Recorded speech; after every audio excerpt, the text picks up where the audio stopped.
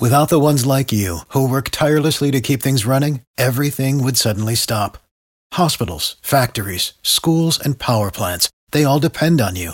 No matter the weather, emergency, or time of day, you're the ones who get it done. At Grainger, we're here for you with professional-grade industrial supplies. Count on real-time product availability and fast delivery. Call, clickgrainger.com, or just stop by. Grainger, for the ones who get it done. Every team, every topic, everywhere. This is Believe. Today's episode of the Believe in Steelers podcast is brought to you by betonline.ag, and we are through 6 weeks of the NFL season. Still a lot of weeks left, and if you want to place a bet on the gridiron action, BetOnline is the place to do it.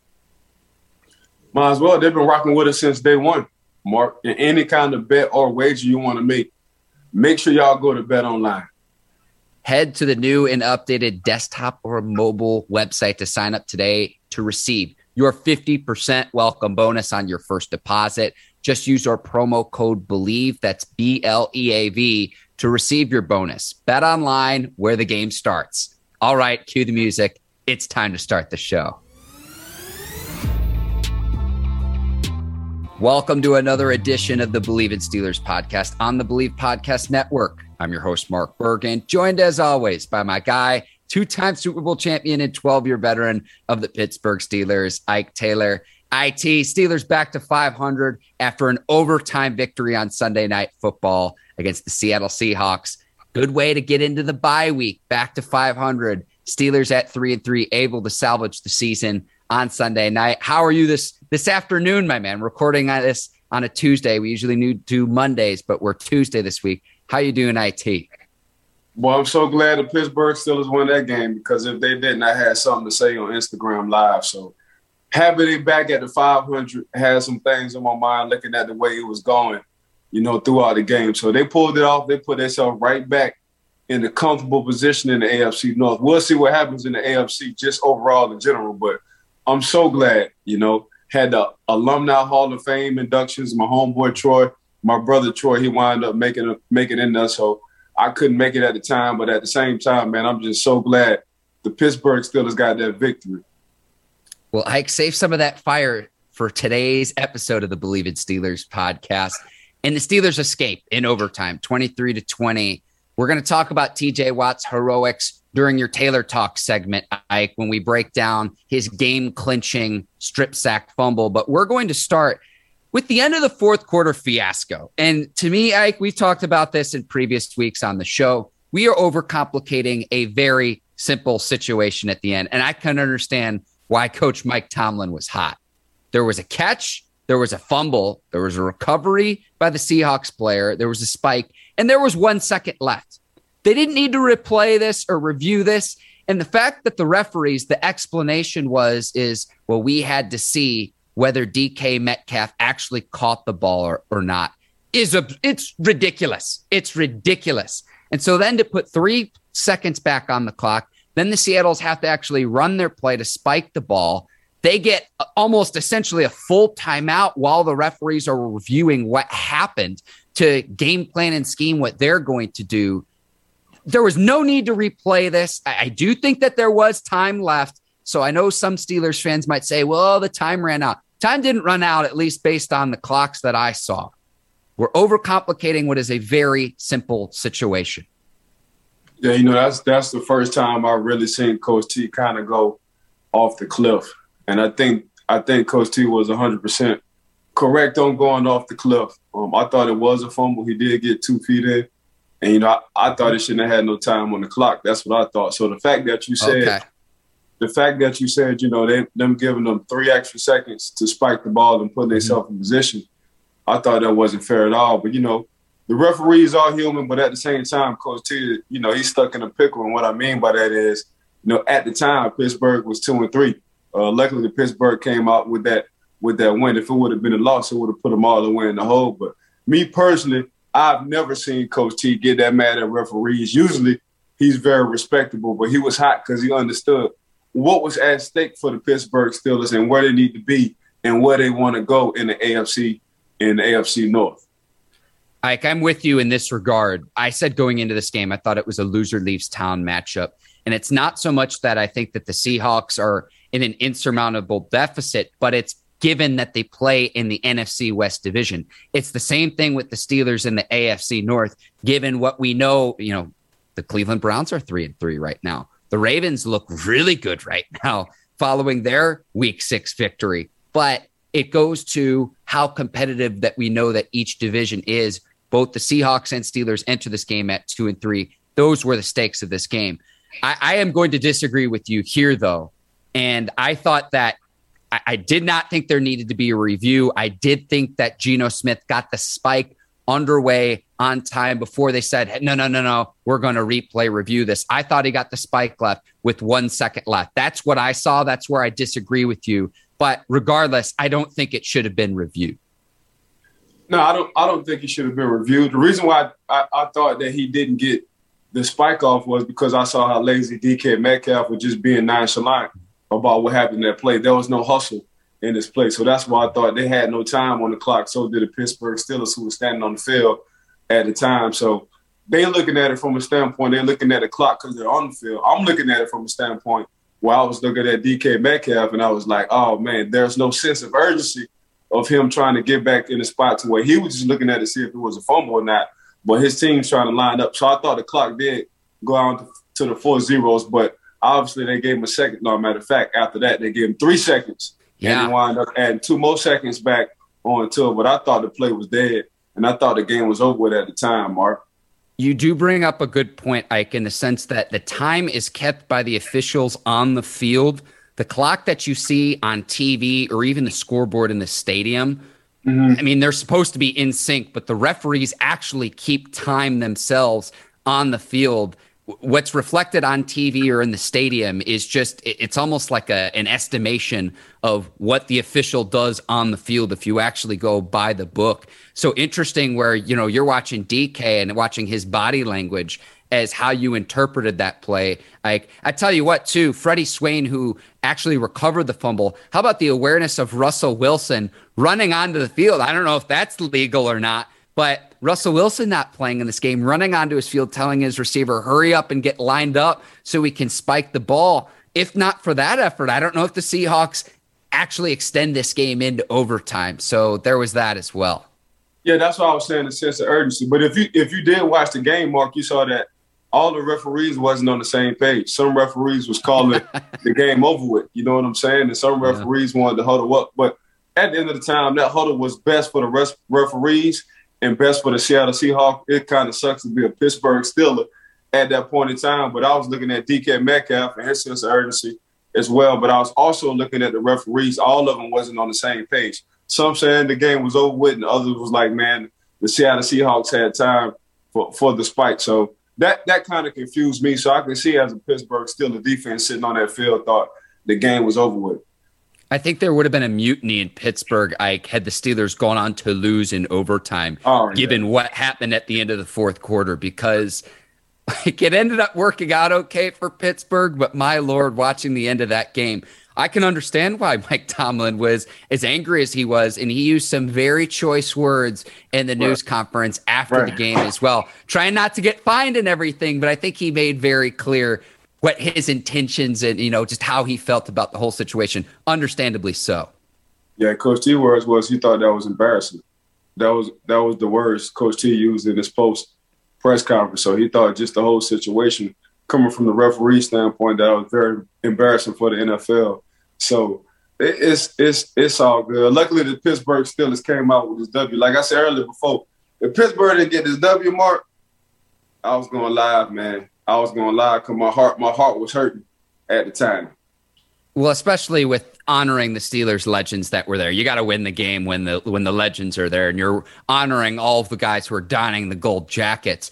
But I go back to it's embarrassing because the explanation that the referees gave to say, oh, well, we had to review whether that's a catch, that's ridiculous. That's absolutely ridiculous. A few other observations from the game, Ike. Big Ben throwing short of the sticks on third down conversions yet again. He very nearly threw an interception late in the game to Jamal Adams, which we'll talk about Jamal Adams later in today's show.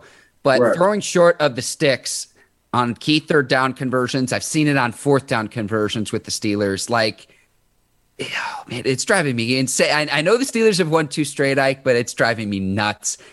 I want to see this trend no longer after the bye week. Throw the ball either to or beyond the sticks when trying to convert on third downs. It's just something I'm seeing with my eyes, and we're seeing it. It's like time and time and time again. It's not working. It's a very simple fix. It's something I want to see addressed after the bye week. Yeah, 7 should know better. 7 should know, man, when it's third down, you got to throw beyond the yards. Or you got to call. Matt Canada just got to call some plays where, putting his receivers in position to where they can go past, the first down marker, at least come back to the ball a little bit. But just Ben should know, man, when he's throwing that ball. And I'm just saying this because it's easy for me to say sitting down right now. Ben is on the line of fight when he's in the game. But at the same time, he's been doing this for a long time. So his awareness should be all the way up, a 99 awareness when it comes down to the situations in the game. So 7, there's been a couple of games with 7.5 thrown to short. 7 can't do that. But at the same time, I feel like Ben got all the power on the offensive side, man. He can tell the few receivers, get to that line of scrimmage to where we make it tough on the referees to spot the ball. I do like the way that the offense has been playing the last 2 weeks, putting Big Ben under center more, establishing the ground game, second straight week where we saw the Steelers win time of possession, keep that defense off the field, get them rest. I am a little bit concerned. Dan Moore left the game with the hip injury. I don't think we'll know more about his status really beyond the bye week. I don't think that Mike Tomlin's going to disclose that, considering the Steelers don't have a game this weekend. But a Steelers line only allowed 10 pressures, and it resulted in only 1 sack, a hit or a sack of Big Ben. So I like the way that they've been playing. I think that they've improved. Najee Harris, we're seeing what he can do. I think he's been extremely impressive for the Steelers this season. And then a guy I know I've brought up, Chris Boswell. Like, I know that Justin Tucker is probably going to get that Pro Bowl nomination considering he had a 66-yarder, but hitting field goals from 27, 52, and 37, Mr. Consistent for the Pittsburgh Steelers, comes through yet again on Sunday night. Yeah, Bozzy is in the matrix as a kicker. Between him and Tucker sitting over there with the Ravens, you can arguably say that one of the two of those guys, man, they all pros. Take away the Pro Bowl. When you look at Chris Boswell, when you look at Justin Tucker, you can say, yeah, they definitely going to make the Pro Bowl if they keep playing the way they playing.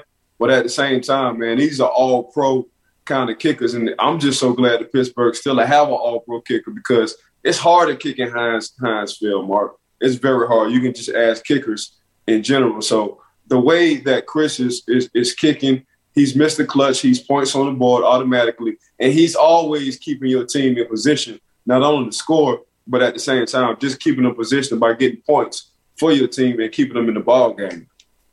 Ike, let's go to the defensive side of the ball, and I want to go to Trey Norwood getting 3 big stops on third down. He had 2 against DK Metcalf and another against Lockett for the Seahawks. What are you seeing from Norwood? It was nice to see him contribute on Sunday night, but as a fellow DB, is there something that you see that he's doing that sticks out? I thought he was a standout player on Sunday night. Man, he kind of set the tempo early in the game. If you watch, man, he made a nice little stop in the first quarter, early in the game on a third down conversion. I'm talking about coming up in form tackling. I thought that was very impressive. But at the same time, Moore's just playing with a lot of confidence. And basically anything in life, that's what you need. He feels like, man, he's finally getting his opportunity to play in the games. And here's the reason why I'm getting this opportunity.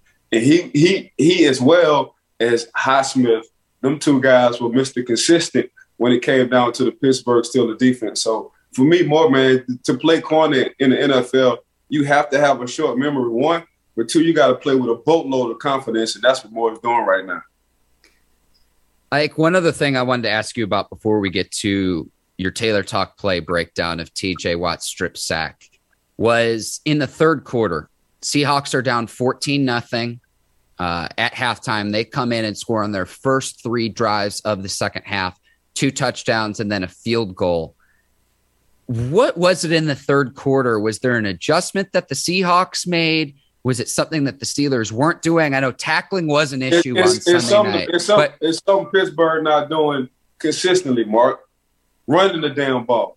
They ran the damn ball. That first drive coming out of halftime, the Seattle Seahawks, they ran the ball the whole time. Even in the fourth quarter, they ran the ball. Overtime, they ran the ball. So Geno had to make a few plays himself, which he did in overtime. But at the same time, getting to that point, that's exactly what the Seattle Seahawks did, man. They ran the damn ball. So I do want to see more consistency with the Pittsburgh offense on running the ball and giving Najee more carries. But at the same time, that's been an issue too. That's always been a question mark. When a team just wants to run the ball, how will the Pittsburgh Steelers defense react? If you go back and you watch that playoff against the Cleveland Browns, that's all Cleveland did. They just ran the ball down the Pittsburgh Steelers' throat. Same thing in the second half with the Seattle Seahawks. That's all they did. They ran themselves back into the game. So that's going to be a huge question mark for the Pittsburgh Steelers defense, is to not let guys be able to run when they want to throughout a game. So it sounds, just based on what you're telling me, like it was just kind of force of will from the Seahawks saying, this is what we're going to do, try to stop it. Okay. I wasn't sure if there was something from a scheme standpoint that you saw, but you're nodding your head now. So, okay. No, I agree. You know what? We tried to put it on Geno the first half. Let's put it on the offensive line, and let's put it in our running back's hand. And that's exactly what they did. And see, I'm burying the lead here too, Ike, and it's in my notes here for today's show. Seahawks, obviously, without Russell Wilson. We all know that. Didn't play with the starting running back either in Chris Carson. So how bad this loss had been, I hate to go into hypotheticals, but you give up 20 points in the second half to a Geno Smith-led offense. This is no knock on Geno Smith. He hasn't started a game since December of 2017, though. There's a reason for that. And so it's not just missing Russell Wilson. Chris Carson also out. And a Steelers defense that was playing out of its mind in the first half. And it's like, this is the best half of football I've seen the Steelers play in quite some time. And then in the third quarter, it was like, it's the old Lombardi line of, what the hell's going on out here? And so I wanted to ask you about that. And it's just, Seahawks ran the ball down the Steelers' throats in the third quarter, and then Pittsburgh able to recoup in the fourth quarter and is able to salvage thing in overtime. And speaking of overtime, Mike, we'll go to your Taylor Talk segment. TJ Watt's forced fumble. And I know on this play, you can see TJ Watt, you could argue is being triple teamed because there's a tackle there, there's a tight end there, there's a running back that's at least chipping, and he still makes a play when the Steelers need it the most late in overtime on Sunday Night Football. Mr. Let's go into overtime, TJ Watt. Mr. Watch what I do when it's time to make a play, TJ Watt. So if we just let the side view just run, we're just going to let this side view run. And it's just, man, the relentless effort, for TJ Watt, man. That's why you pay the man what you paid him, because he's been consistent at doing that. When you need plays in the game, you don't look for your quarterback, you don't look for a linebacker, you don't look for a corner, a safety, or receiver. You look for TJ Watt. So if we can run this play, I get down and I break it down why I like TJ Watt, why he got paid the way he got paid. And this is what he do. And you can see the clip now on your screen, the footage courtesy of NFL Game Pass. Right. This is overtime. He wound up causing a fumble, forced fumble, that is. So we're going to go to the overhead view, and I'm going to break it down. But this is just TJ Watt, man. Mr. Relentless. This is what he do all the time. This is what he's known for all the time. And Ike, you say the sideline tells the story. Watch the Steelers teammates celebrate with Watt, but then watch Smith's expression. Right here. So TJ is getting triple teamed if you really want to look at it. You got a guard, a tackle, and a running back just to make sure. Now, if you look at this pocket that Geno Smith has, he has a nice little pocket. I think they're playing cover 3. So the inside linebacker, I think that is Bush. The inside linebacker needs to be back more to sit in the zone to where Geno has to throw the ball over the linebacker. Now you get an opportunity for the safety to come down, sit in the middle of the field and make a play, or at least try to break it up. But if you just look at TJ Watt, man, he deserves that attention. You give a guy close to $150 million, man. That's the kind of attention he's going to get, because when it comes to times like this is what he do. If you look to the left side and you look at Highsmith, it's just one-on-one situation. If you look to the right side and you see what TJ Watt is, it's damn near 3-on-1. But if we keep fast forward, I'm going to tell you what TJ Watt is good at. Run that play. Yeah, and Ike, before you get there too, I want to point out Watt was penalized for trying to do the same thing earlier in the game. Go ahead. So they call TJ Watt Mr. Ball Search. She always searching for the ball. And if you just look at TJ Watt past history, all he does is he's digs for the cornerback for the Dallas Cowboys and causing them creating havoc and turnovers. He just does it at an outside linebacker or a defensive end. Just depends on the defense. But TJ Watt, this is what he's good at. He's good at ball searching. He's good at always trying to get the ball out. He's good at causing havoc. He's good at Mr. Clutch situations. And this is why you pay the man, because he's just been doing it since the time he walked in the city of Pittsburgh and stepped in Heinz Field. Usually guys, when they get in this situation, they just try to make the play or make the tackle. TJ is always ball searching, and this closed the game if we can run it. So he gets triple team, relentless effort, ball searching right there, ball comes out. Geno puts his hand over his head, and we all know what time. Look at that ball search. Look at that ball search. That's what TJ do, though. He ball searched and he secured the tackle to make sure Geno wasn't able to pick it up. So that's another level. You know, me personally, if I was in that situation, I just would have wanted to make the tackle. But TJ, because of this relentless effort, ball searching right there. Get the ball search, hold him, wrap up that cow. I don't know if you've been watching the Cowboys and how they wrap up and they tie them calves around. That's exactly what he did to Geno's legs to solidify. Geno, you ain't going nowhere. Just look at the ball and watch my teammate pick this thing up and close this game out.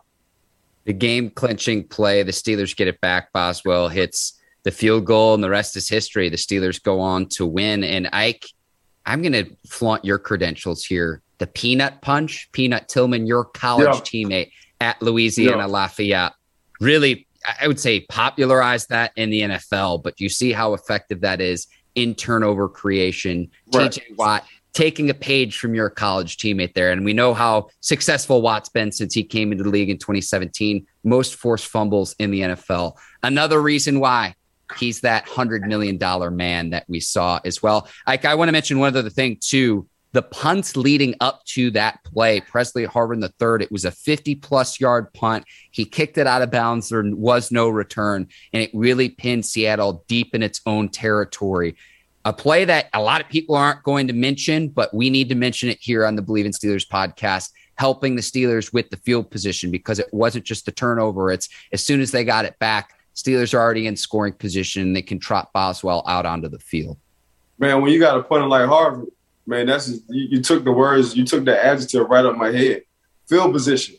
You always want to put yourself in good field position, especially if your offense is kind of stagnant and making plays and getting off on third down. But Percy, man, since he stepped into the league, and we saw this for the Hall of Fame game, how he was just nailing balls in between the 10 and the 5 against the Dallas Cowboys. So he just been doing this since he walked into the league. But this is what you got to love about him, man. Percy able to pin opposing offenses down deep in the Pittsburgh Steelers territory, making them go to 80, 75 yards. That ain't going to do nothing but help the team.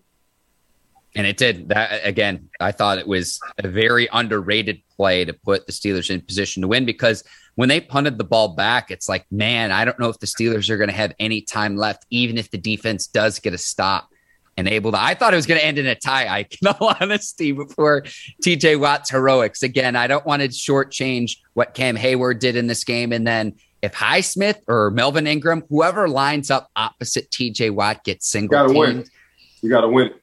It's time to eat, Ike. So I'm excited. I'm excited to see what those two guys can continue to do as we move along into this season.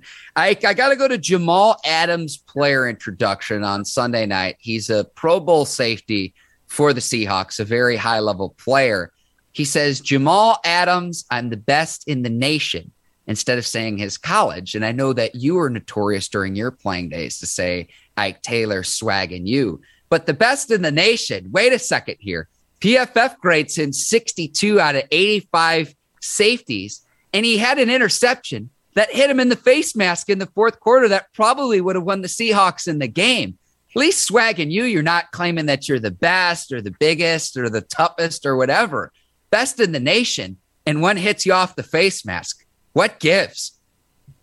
At one point in time, man, I did feel like I was the best in the world playing that cornerback position, especially when I was traveling and I was shutting opposing teams' wide receivers out. I did feel like I was the best in the nation. Did I say that? I said that in so many words. I said, this is Ike Taylor, a.k.a. Swagger U. That's exactly what I said. But to say you're the best in the nation, now, no disrespect to Jamal Adams, I think he's good in the box. I think he's a hell of a run supporter. I think he's a safety / linebacker. But the best overall in the nation, man, that's just going to have to be something we're going to talk about. But it's not bad having that kind of confidence, especially playing in the NFL. But, the best in the nation are like your Tyrann Mathieu, guys who can play up on that line of scrimmage. But at the same time, he's not going to let a ball hit him in the face mask, man. He's going to wind up catching that ball and closing the game out. So, I feel the confidence. But at the same time, man, you got to ask yourself, if you start the franchise, are you starting with Jamal Adams, Justin Simmons, or Honey Badger? And I think a lot of guys might put, Honey Badger and Justin Simmons in front of Jamal Adams. So you can have your swag glue, you can have your money, you can say you're the best in the nation. I get all that, but at the same time, man, I'm gonna take Honey Badger over pretty much everybody at this point in time when it comes down to that safety position. So you can't say you're the best. I'm sorry. You can say you're the best in the nation, but are you really the best in the nation? Exactly. And going into this game, the Seahawks defense allowed the most yardage in the NFL. I understand a lot of that's on the front seven, Ike. I'm not an idiot. I understand that's not to pin that all on Jamal Adams. But 450 yards allowed per game when you're the last line of defense in that secondary as a safety. You can't even get. I'm just putting it. Listen, the listeners and the viewers, interpret this how you want to. Best in the nation. I listen. I got to call it how I see it. It's untrue. Say your name in college or come up with a new moniker. I like swagging you. You're not it's that confidence, but you're not saying I'm the best in the nation and your defense ranks last in the NFL. Come on. Yeah, you can't even get over 400 yards on playing the PlayStation and Madden, let alone, the Seattle Seahawks defense, giving up 400 yards per – and we talking about per game. We ain't even talking about – per game. We talking about per game. That's saying a lot. Now, you said something about that front seven. He does play around the line of scrimmage, so he's a part of that front eight. That puts him 8 in the box because that's exactly how they like to use him. So, he did make a couple of good stuffs, especially on Najee a few times coming in and filling them lanes. So I respect that part of Jamal Adams. But the best of the nation, man, we got to sit down. We got to talk about that one, Jamal. Yeah. And like him and Bobby Wagner, I know are as good as they're come in the league. Right. And I know they're only 2 members of an 11-man defense. But again, I just had to bring it to the attention of our viewers. And again, given your history, Ike, I was like this, who better to talk to about all of this? Ike, other week 6 observations. I had a few things. Aaron Rodgers owning the Chicago Bears. I tried to tell you what was going to happen during our preview of week 6. It's a narrative I've seen many times. Rodgers is 22-5 in his career against the Bears. But if you're not beating the Bears, what does that say about you as a franchise overall? Why doesn't Aaron Rodgers own the NFC Championship game? He's only won 1. Back when then he went on to win the Super Bowl against your beloved Steelers. So I'm making myself feel a little bit better saying, okay, go ahead and own the Bears. What is that even actually saying, Ike? Because some teams in this league play checkers and other teams in this league play chess. You better own the Bears if you want to have any kind of real success beyond just the NFC North division. Man, Aaron Rodgers don't care nothing what you talk about right now. All that man said is, I freaking own y'all. That's exactly what the man said. He said it a few times. He was talking to the fans. Then when you go look at his stats, I think he's 22-5 against the Chicago Bears. So yeah, definitely. He didn't pay. He looked at the Chicago Bears like how he look at his cars and his houses. Man, I'm paying this thing out cash. I own you. There's no leasing with this. So that's exactly how Aaron Rodgers feels, because I thought personally the Chicago Bears was going to sneak this win out. They had opportunity. They just ran out of gas, so say, in that third quarter. But Aaron Rodgers, man, once he gets started, Mark, it's hard to stop that dude, man. But just looking at his background and his history, 22-5 ain't a bad stat to have going against somebody. That's like me and you going one-on-one. And you talking about you got me this game, but I beat you 22 times. He did tell the Chicago Bears fans that I still, and I do, own y'all. I paid y'all out with cash. Well, like when you predicted the Bears to upset the Packers, I will add this caveat in. We made our predictions before we knew Damian Williams would be out with his, I believe it was a COVID diagnosis. He did not play. And I thought the Bears backup running back Herbert, who's a rookie, played really well. So you had a starting rookie quarterback in Justin Fields and then Khalil Herbert in the backfield.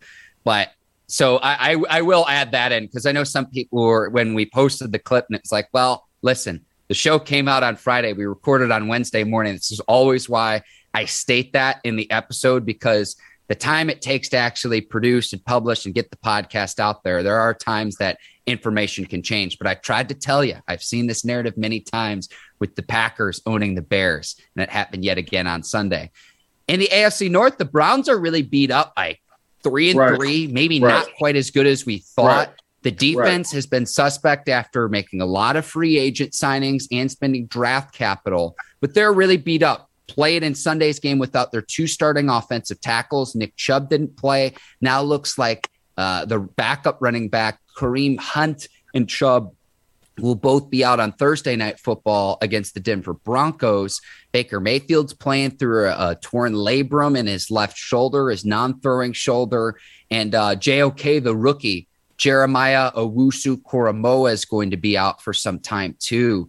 Injuries are starting to pile up, and I know the Browns have a stacked roster, but to be sitting at 3-3 and to be tied with the Browns in the AFC North division through the first 6 weeks of the season, Ike, we both like the Browns to win the AFC North in 2021, and the Steelers sitting pretty. They've got a bye. It's going to be Cleveland in their Week 8 matchup after the bye week on Halloween. So I like where the Steelers are sitting compared to the Browns. The Browns are really beat up right now. Yeah, I'm looking at this stand and they sitting well. Baker will play, and the reason why Baker will play is because, he's playing for that contract. He's playing for that money. Here's the problem. The Cleveland Browns are on a 2-game losing streak. That's the issue. The Pittsburgh Steelers are on a 2-game winning streak, along with the Baltimore Ravens. They're on a 5-game winning streak. So the Cleveland Browns, they did start off hot, but right now it's not looking too good. The reason why it's not looking too good, they're asking Baker to close the games out, and Baker is not able to close the games out. So the Pittsburgh Steelers, man, they sitting pretty. So that's how I look at it. Right now, the Bengals are 4-2, the Ravens are 5-1, but the Pittsburgh Steelers, they're not putting up any point. They last in their division at 117 points throughout the season. The Ravens got 170, the Bengals got 148, and the Browns have 156. So that's going to be an issue with the Pittsburgh Steelers on putting points on the board, something they haven't been doing consistently, and they're not able to put up 21 to 24 points per game. Now, when you go to the defensive side, man, between the Ravens and the Bengals, they shutting people down. So, for me, it just comes down to the quarterback play. So if you're looking at the quarterback play, and I thought maybe next year Joe Burrow and company would be in a situation so we thought they was going to succeed. But right now, Joe Burrow, I feel like, man, he's a year ahead.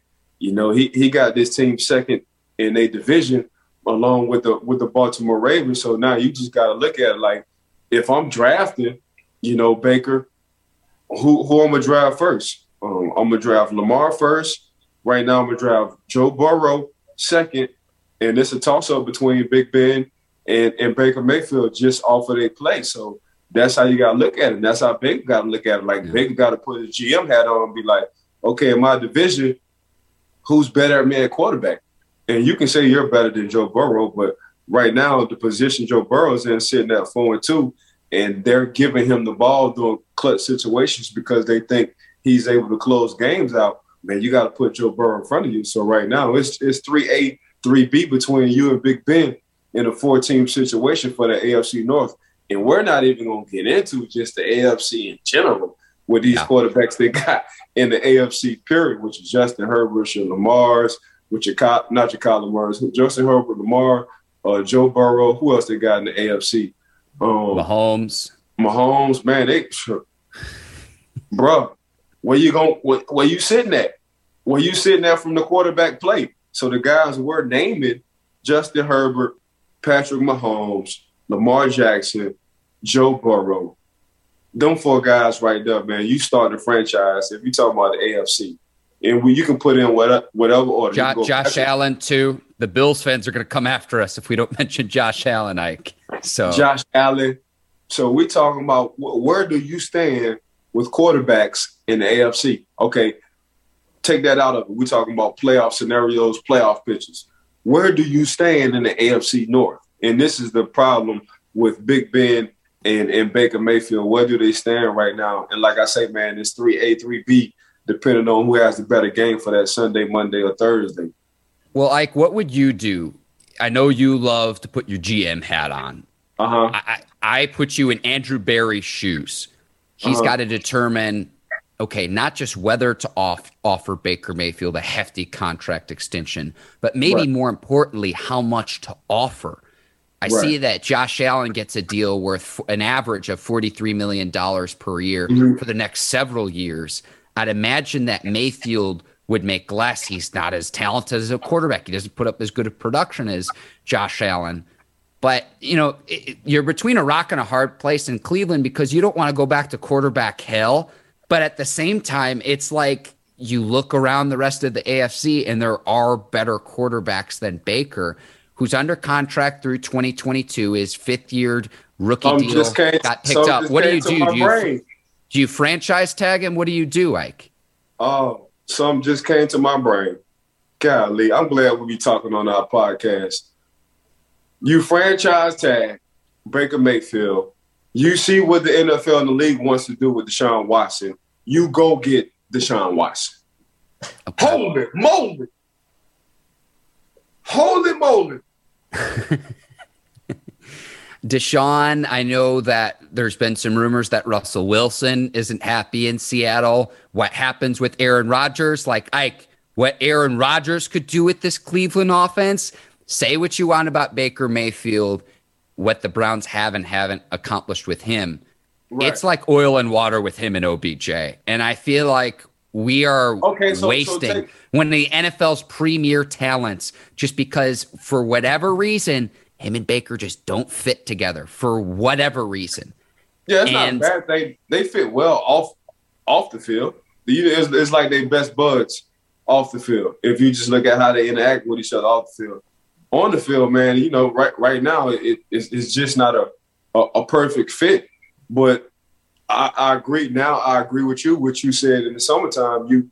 You said this before everybody else did on I Believe It's Still a Podcast. Mark, you saw Aaron Rodgers going to the Pittsburgh Steelers, and I laughed at you. And this thing really could come to fruition. But I'm saying Deshaun Watson, yeah, Russell is unhappy, but Russell is injured too. They're not going to get rid of Russell. Russell Butt is going to be in Seattle. He's going to retire a Seattle Seahawk. That's exactly what they're going to listen to him for the offseason. They're going to get him some guys on offense. They're going to try to help out. It's one of the two. You know what? Our defense is not that good. Let me get as much pieces as I want to while I still have Russell Wilson and make sure we just go all the way lean on him. Deshaun Watson. You franchise tag Baker Mayfield. And this depends on how Baker Mayfield plays throughout the second half of the season. And you go get Deshaun Watson and you make a trade. I'm telling you, watch. And anyone listening to this who might think Ike is crazy, to give you the timetable again, Mayfield under contract through 2022. You would franchise tag him in 2023. By that point, all the allegations, just legally, whatever happens to Watson, you would imagine by the 2024 season, Ike, would all be resolved by that point.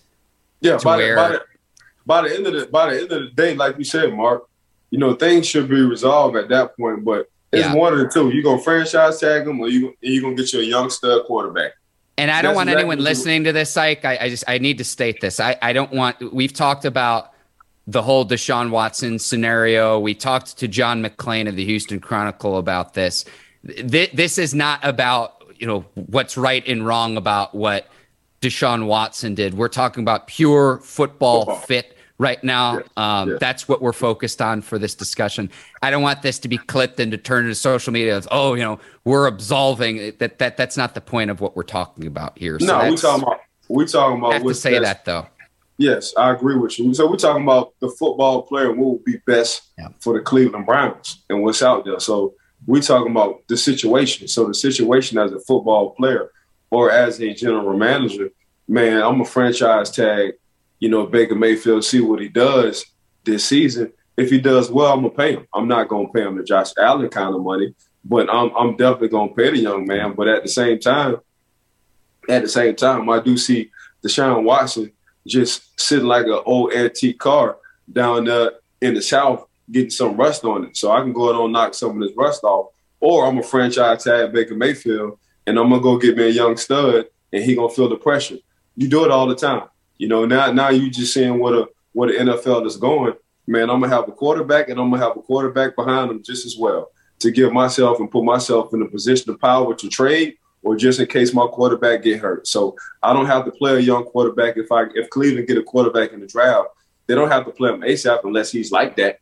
You know what I'm saying? If he's like that, if he's a Justin Field kind of guy, you're definitely going to draft him or try to play him or try to find a way to get him on the field. You know what I'm saying? But yeah, I see Deshaun Watson when all this dust settles down, depending on his situation, that would be a perfect fit for the Cleveland Browns. Not only do you have a running game, you have a quarterback who can run. Before we was really talking about Deshaun, before we was talking about Lamar, we was talking about Deshaun Watson the same way. It's just Deshaun now is out of sight, out of mind. So we have to talk about Lamar Jackson. But the Baker Mayfield situation, yeah, if I was a GM, that's exactly – and they got a nice GM up there in Cleveland.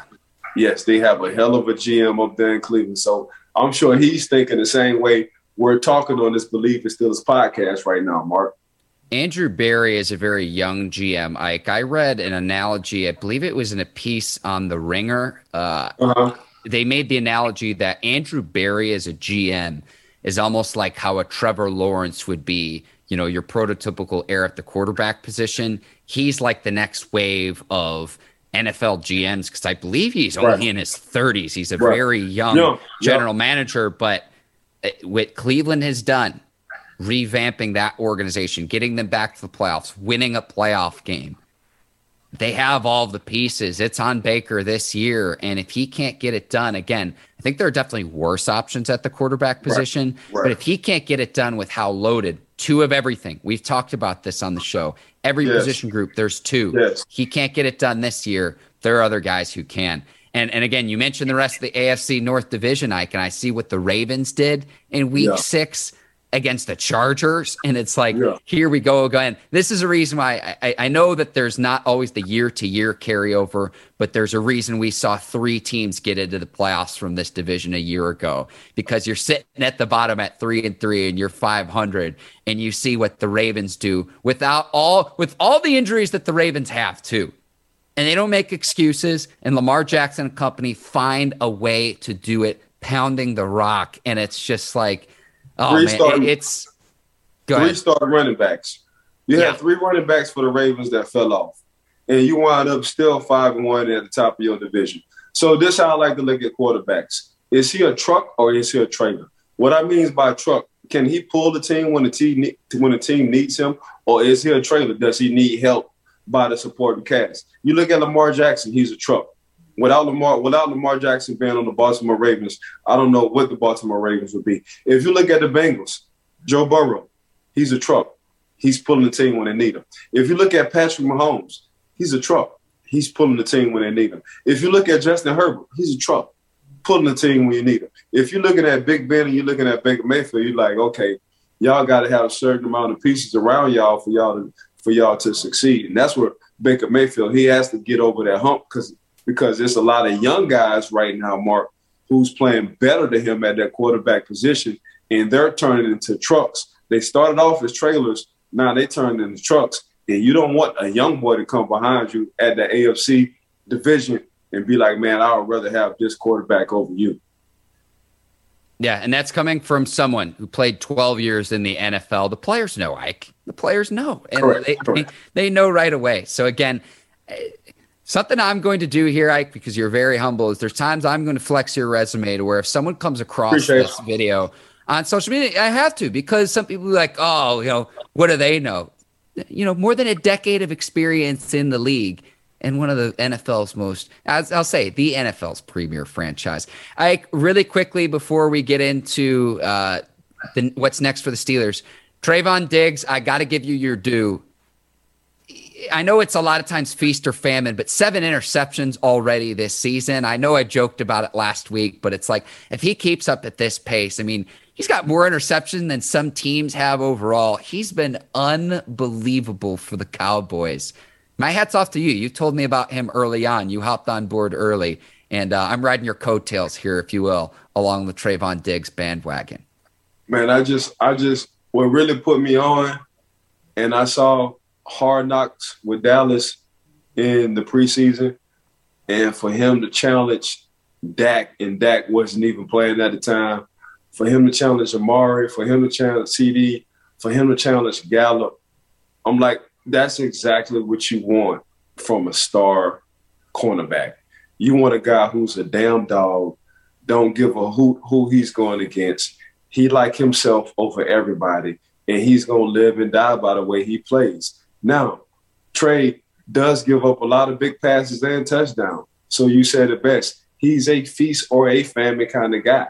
But when you have a guy who has 7 turnovers in 6 games, the only person who have done that was 1993 Rod Wilson for the Pittsburgh Steelers at that time. You know what I'm saying? So when you got a guy like that, yeah, he's going to give up a lot, but he's going to put your team in a good situation. He's always going to create and turn havoc and turnover. So, yeah, Trey, he gives up, but he makes his plays. I mean, the man just scored in the last Dallas game. So that's what I saw. But what really put me on board with him was looking at that Dallas Cowboys Hard Knocks, and I said, okay, this little dude, he get it. Then it just so happened his brother had been in the league a couple of years before him, so the stage ain't too big for him. It's like, dang, while I was at Alabama, I'm watching my brother smoke y'all, and I still get an opportunity to go against my brother in the offseason to hone up on my skills. So Trey, right now, me and you've been texting through all these games, especially when Dallas is on. We both agree that Trey is he's in the matrix, so say, like I like to say.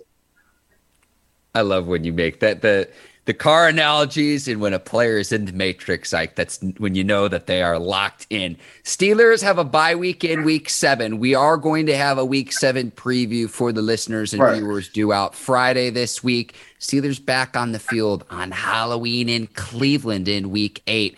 So we will not have an episode out next Monday. We're going to take that day off, and that we will have a full preview of the week 8 game the following Wednesday as well. Again, we will be back on Friday on the Believe in Steelers podcast, Ike. But I want to say that you are the absolute best to work with. I want to thank folks over at the Believe Podcast Network, Brinks TV, our producers led by John Brinkus, Courtney Vargas, Herbert Diaz, and the team over there, to Bet Online, today's sponsor, and to you, the listeners and the viewers of the Believe in Steelers podcast. Thank you for tuning in.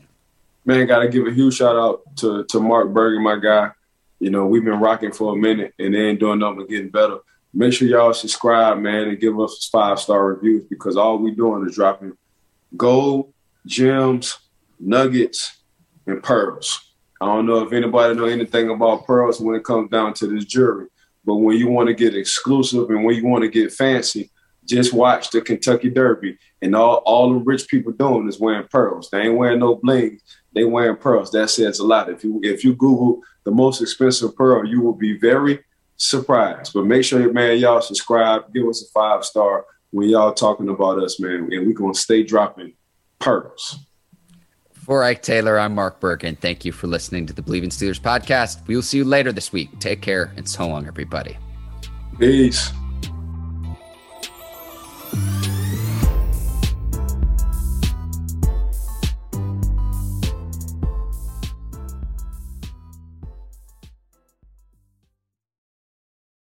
For the ones who work hard to ensure their crew can always go the extra mile, and the ones who get in early so everyone can go home on time, there's Grainger, offering professional-grade supplies backed by product experts so you can quickly and easily find what you need. Plus, you can count on access to a committed team ready to go the extra mile for you. Call, click Grainger.com, or just stop by.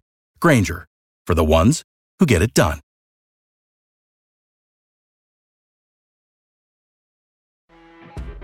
You know when you're listening to a true crime story that has an unbelievable plot twist that makes you stop in your tracks? That's what our podcast, People Are the Worst, brings you with each episode. I'm Rachel. And I'm Rebecca. We're identical twins who love true crime cases that make you say, didn't see that coming, and we hate the people responsible for them. Listen to People Are the Worst now on Apple, Spotify, or wherever you get your podcasts.